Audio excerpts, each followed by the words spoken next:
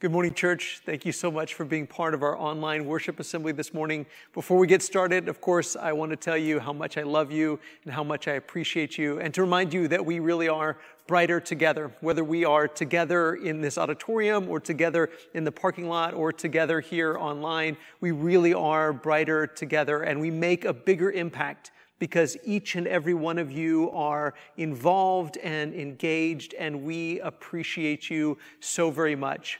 And our togetherness expands beyond just the members of this congregation. And that's why next Sunday night, we are incredibly excited about this Night in the Word Bible study that I'm going to be taking part in with three other preachers from here in Collin County. In fact, Steve Young from here at McDermott Road will be emceeing and hosting that event for us. But we're going to be gathering together and having a Bible study over the book of Philippians to encourage Christians in Collin County to be unified and to be joyful because of the blessings that we have in Christ Jesus. So we want to encourage you to not only watch that live, but also participate by sending in your questions and your comments. You can go to nightintheword.org and be part of that next Sunday night at 5:30 p.m. We really hope that you will join us for that Bible study all across Collin County and be inviting your friends to be watching along with us. We are continuing our series, You'll Be Glad You Did. And I want to start by telling you a story that happened back in the 1920s, although I'm sure that something like this has happened many, many times throughout history. Apparently, there were three men on a very foggy morning that were at a barn, and they wanted to travel by foot across the field and go about a half a mile from their barn, but it was incredibly foggy. And so the three men, they set out across the field. It was supposed to be a straight line from the barn to the place where they wanted to go, and it was half a mile away. And they walked through the fog, and they just kept walking and walking and walking. And actually, their steps, if you trace it, it went in circle after circle after circle, and eventually they ended up right back at the barn, never arriving at their destination that they intended to go to. And they ended up right back where they started. And scientists have studied this phenomenon, and they're really not even sure why it happens. But they say that a human being is incapable of walking in a straight line if they're blindfolded. If a person is blindfolded, or in this case, if they were walking in very heavy fog and they can't see where they're going, they will always walk in circles. That it is impossible. Not it's difficult or challenging, or there are very few people that can do it, but nobody, apparently, is capable of being blindfolded and walking for a long distance in a straight line. They will, if they have room without hitting something else, always wander in circles. They will continue to wander in circles unless they have a fixed point on which they can focus and walk towards that. The only way that we are capable of walking in a straight line is to have a fixed point on which we can focus and walk in a straight line. And you know, as we think about this idea of looking in our rearview mirror, maybe you can think back and look back at your life and think of times where you were wandering around in circles. You might not have realized it at the time. Very few of us ever realize it at the time when we're wandering around in circles.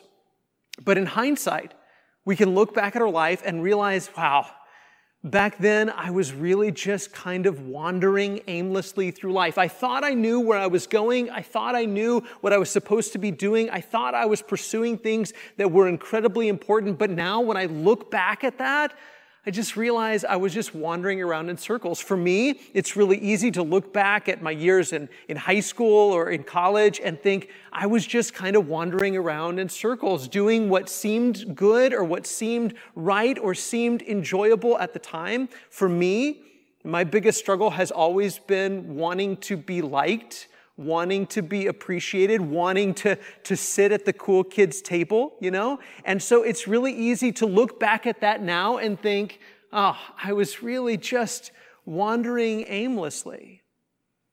But then sometimes if we're really honest, we should look at right now and say, is it possible that I'm still wandering aimlessly. In hindsight, it's really easy to look back and say, I can tell that back then I was wandering around in circles. But maybe that's what we're doing right now. So many people in the world, so many of us struggle with this because our eyes aren't fixed on something permanent, aren't focused on a fixed point, on a fixed person. Because we're just pursuing whatever feels good, whatever seems good, whatever looks good, whatever tastes good. We're just going from one experience to another, one thing to the other. We just sort of wander around in circles. In fact, I was reading this week an article about the famous celebrity chef Anthony Bourdain, and he was talking about his life before he passed away. He took his own life a couple of years ago, and he was talking about his life and talking about a lot of the things that he had overcome and some of the success that he had achieved. And so it's really incredibly tragic that he took his own life. But it really struck me that he said that on his arm he had a tattoo in Greek that meant, I am certain of nothing. I am certain of nothing. And it really struck me how many people in the world, and a lot of people in the world that seemingly from the outside are incredibly successful, seemingly have achieved so much, seemingly have overcome so much, but they're still just wandering around in circles, certain of nothing, just pursuing one pleasure or one experience or one thing after the other, thinking if I could do this or if I could accomplish this or if I crossed this finish line, then maybe I would be happy and satisfied, and finding out that that too is just a chasing after the wind. And you and I can look back in our rearview mirror and we can recognize the times where we ourselves have done that, where we've been wandering around in circles. The question is, are we still wandering around in circles? Are we still just pursuing one experience or one fleeting moment or one fleeting thing at a time and really going nowhere and making no real progress? Because we want, don't we? And this is what this series is all about. We want to be able to look back at this moment in time. We want to look back at this period of our life. We want to look back at this era and say, I was not wandering around in circles. I was pursuing something real, something fixed, something permanent, something important, and making real, lasting progress. We want to be able to look back at this moment and be glad we were pursuing what we were pursuing. And that's what our text this morning is all about. We're going to be in Ephesians chapter 4 and verse 17. Paul, writing to the church at Ephesus, says this, "Now this I say and testify in the Lord, that you must no longer walk as the Gentiles do in the futility of their minds. They are darkened in their understanding, alienated from the life of God because of the ignorance that is in them, due to the hardness of heart, due to their hardness of heart. They have become callous and have given themselves up to sensuality, greedy to practice every kind of impurity." I want to walk through that text with you real quick this morning and think about some of the things that Paul is saying about the people in the world. But not just about the people in the world, an encouragement to the Christians not to live like that. But in order to know what not to do, we need to know why it is that we don't do that, why it is that we don't live that way. And notice he says this. He says that you must no longer walk as the Gentiles do. This is what's in all of our rearview mirror. It was in Paul's rearview mirror. It was in every single one of the Christians in Ephesus. It was in all of their rearview mirror. When they look back at their past, when they look back at the choices that they've made, the decisions that they've made, the paths that they've chosen, then all of them can say this: I used to walk as the Gentiles do.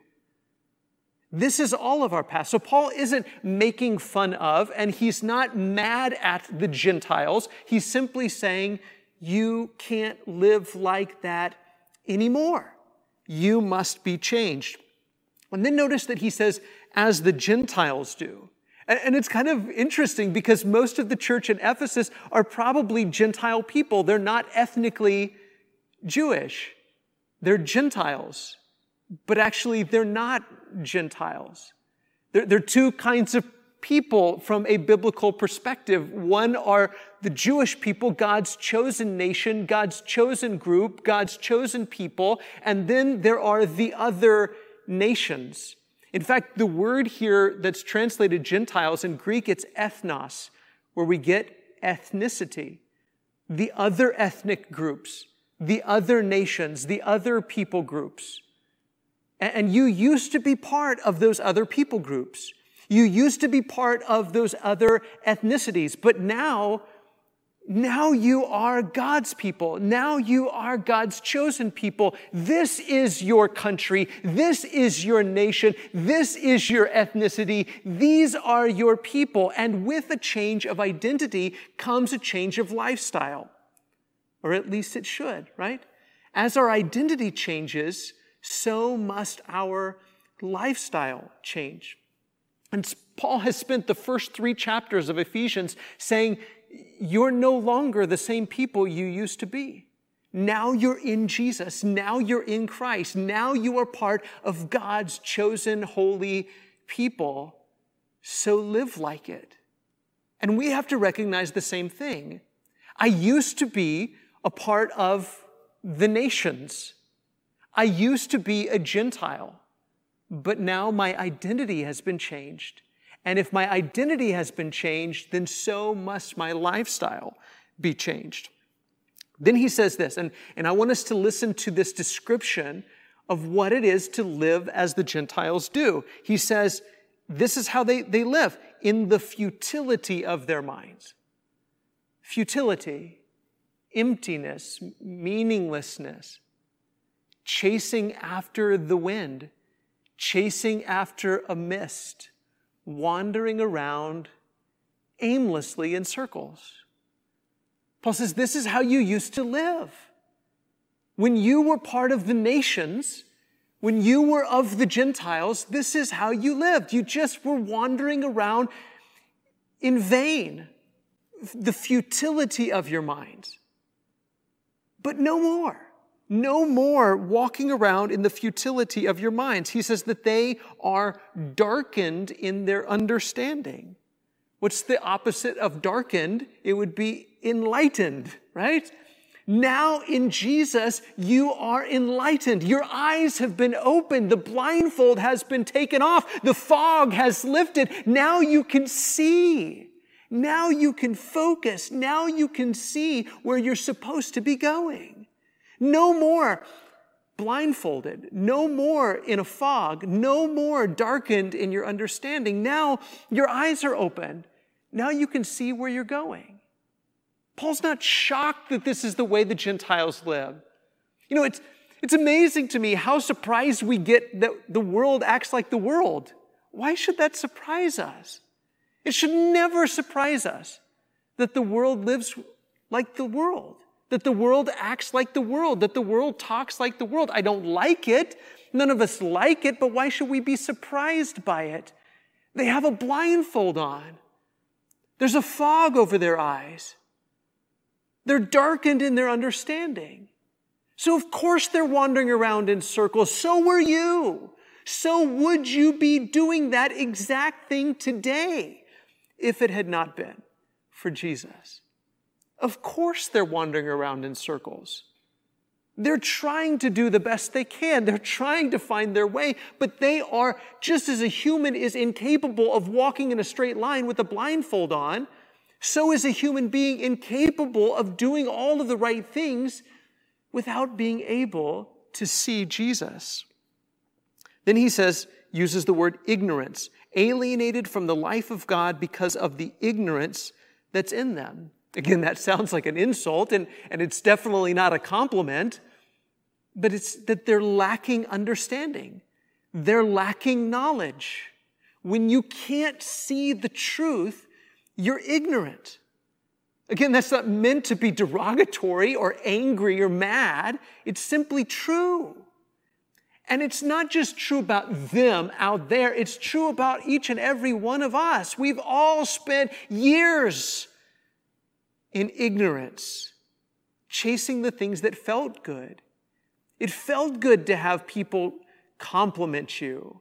It felt good for people to say, sit at my table. It felt good for people to say, you're important.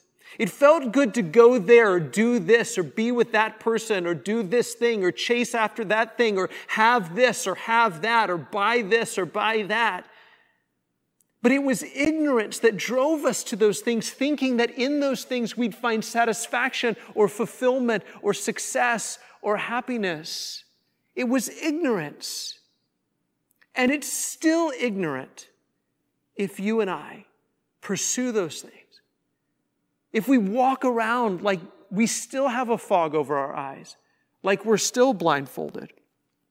He says, because of the ignorance that is in them due to their hardness of heart. Their ears are closed, their heart is closed, their mind is closed. They don't know the truth, they can't hear the truth, they're unwilling to listen to the truth. And so were you. Right? I mean, again, if somebody has a blindfold on their eyes and they're wandering around in circles, they are convinced they're going straight. If you say, hey, listen, bud, you're kind of veering off to the right here, you're kind of veering off to the left here, you got to come back the other direction, they may not listen to you because in their mind, in their heart, they're headed in the right direction. In their imagination, their destination is just over the next hill. And they're going in the right way. No clue that they're going around in circles. And you and I can think back to times in our life. I can think back to times in my life. I remember as a teenager, so many people could see me wandering in circles, Christian brothers and sisters, and said, Wes, nope, don't do that. Don't live that way. Don't make those decisions. And I kind of put my fingers on my ear and said, I don't want to listen. Hardness of heart. And we could look back in our rearview mirror and recognize times in our lives where we were hard-hearted and we were convinced we were going in a direction that was good for us or that was right or that felt good. And we were really just wandering around in circles. And Paul says, don't go back to that sort of lifestyle. He says they've become callous. That's a good word, isn't it? Callous. Such a powerful concept. That you've lost all sensibility, you've lost all sense of feeling, that you're not capable of feeling shame or embarrassment or guilt, that what's wrong feels right, what's right feels wrong, what's good seems bad and what bad seems good, and our feelings and emotions and intuition is all mixed up and confused and upside down. Of course, the world is callous, just going about trying to fulfill their pleasures. And it always takes more, doesn't it? There's a concept called the hedonic treadmill. This idea that it always takes more to make us happy, and then once we achieve that, we really aren't any more happy than we were in the beginning. You have $1,000 and you think if I just had $10,000, I would be happy. And when you get $10,000, you're no more happy than you were when you had 1,000 because you really want 100,000. And when you want 100,000, and when you have that, you want 1,000,000. And so on and so forth. Until you're completely callous. And in fact, he says next, they've given themselves up to sensuality.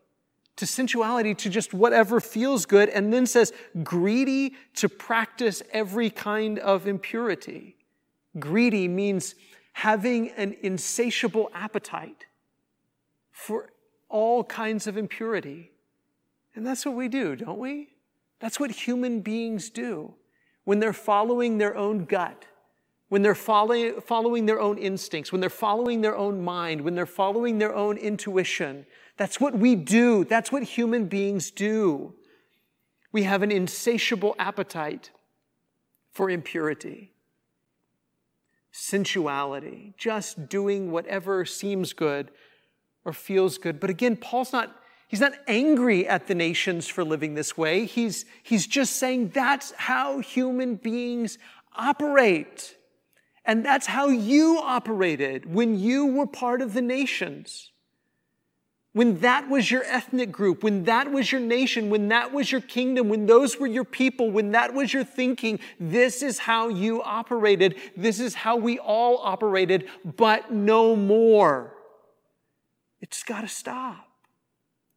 When you look back at this moment in your life, what will you see? Will you see someone who was wandering around in circles, chasing the things that the people of the world chase?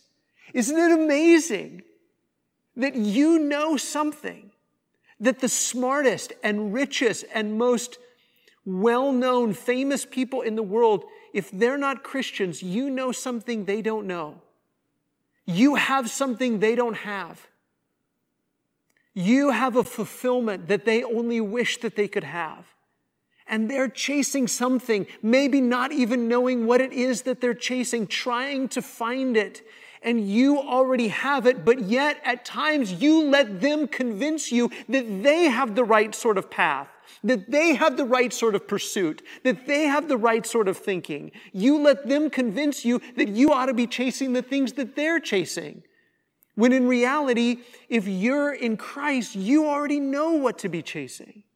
You already know where your vision should be focused. You already have that fixed point. You already have your eyes open. You already have the fog lifted. You already have the blindfold taken off so that you know where to go and how to walk in a straight line, not by your own intuition, not by your own smarts, not by your own wisdom, but because you can see Jesus. Look at verse 20. He says, "But that is not the way you learned Christ, assuming that you have heard about him and were taught in him as the truth is in Jesus." I love that phrase. Just write that on your mind. Write that on your heart. The truth is in Jesus. Jesus is our reality. Jesus is our true north. Jesus is our fixed point. It is impossible for a human being to walk in a straight line if they're blindfolded. It is impossible for a human being to follow their own intuition and make their way in a straight path. They must have a fixed point. And the only truth, the only true north, the only truly fixed point is Jesus. And if you've learned about him and you've been taught in him and you can see him, then you have been enlightened. Take the blindfold off. Step out of the fog and keep your eyes on Jesus. The cross of Jesus, his faithfulness to his Father, his self-giving love for others. This becomes our true north. This becomes our guiding principle. This becomes our moral compass. The cross is our moral compass. That's why when Paul talked to the Corinthian church, he says, listen, when I was there, I knew nothing among you except Jesus Christ and him crucified. That's it. That's the truth. That's what you keep your eyes on. That's what you pursue. That's what will help you navigate life. He's the only one that can help you to navigate life because he is the truth. The truth is only found in Jesus. To put off, he says, to put off your old self, which belongs to your former manner of life and is corrupt through deceitful desires, and to be renewed in the spirit of your minds, and to put on the new self, created after the likeness of God in true righteousness and holiness. Sometimes if we're honest, where we are and where we're headed looks a whole lot like where we've been.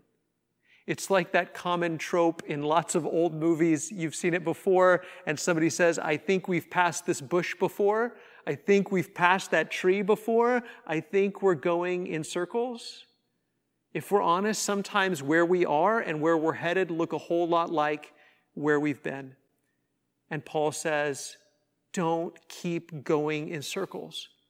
Put off the old self. In fact, the Greek word here for self is anthropos, where we get anthropology. Man, human being, more specifically, human being. Put off the old humanity. Put off the old human. Put off the old man. Put off the old woman. Put off the old self. Stop living that way. Because what were you getting living that way? Nothing. You were chasing nothing. You were wandering around in circles. I was wandering around in circles. I thought in high school, if they let me sit at their table and the cool kids like me, my life will be a success. And guess what? Even on the days where it happened, it really amounted to and meant nothing. But if I'm honest, sometimes right now, where I am and where I'm headed, look a whole lot like where I've been. And Paul says that can't be the way we live. We've got to put off the old self and put on this new self that is created to be like God in true righteousness and holiness. The only way to walk in true righteousness and holiness is to realize that the truth is in Jesus and to keep your eyes in Jesus, on Jesus. To be renewed in the spirit of your minds, to put on the new self, to imitate God's righteousness and holiness. That's what we want, isn't it? That's what all of us want, is to do what's right, to do what's good, to be useful to God, to be righteous and holy, not to be perfect. None of us are going to be perfect, but to be headed in the right direction, to be pursuing something that lasts, to be pursuing something that matters, to be doing something with our life that actually matters, something that will endure forever. And the only way to live a life that really matters, the only way to go in a straight line, the only way to live righteously and holy is not to follow your intuition or your gut or your instinct or your thoughts or your logic, but to keep your eyes on Jesus. Left to your own devices, you will wander around in circles. Left to my own devices, I will wander around in circles. Left to our own devices, any human being will wander around in circles, but Jesus is creating a new humanity. And he invites you to keep your eyes on him as the truth is in him, to put off your old self and to put on this new self. That's what baptism is all about, isn't it? About being buried with Jesus and being raised up, as Paul puts in Romans 6, to walk in newness of life. Now we walk in a straight line. Not because we've got it all figured out, not because we know everything or our intuitions are now straightened out, but because we see Jesus. And if we keep our eyes on him, we won't wander in circles. And that's how we'll sum up today. Keeping your eyes on Jesus is the only way to keep from wandering in circles. Keeping your eyes on Jesus is the only way to keep from wandering in circles. Left to your own devices, you will follow whatever feels good or looks good or sounds good or tastes good. Left to your own desires, left to your own intuitions, left to your own logic, left to your own wisdom, you will wander around in circles and live a life that doesn't really amount to much. So will I. More specifically, so have I. And so have you. But Jesus steps in. He forgives us of what's in the past and says, okay, now don't repeat those mistakes. Now don't go in those same directions. Put off the old self. Be renewed in the spirit of your minds and keep your eyes on Jesus. Because keeping your eyes on Jesus is the only way to keep from wandering in circles. And church, I guarantee you that if you keep your eyes on Jesus, you'll be glad you did.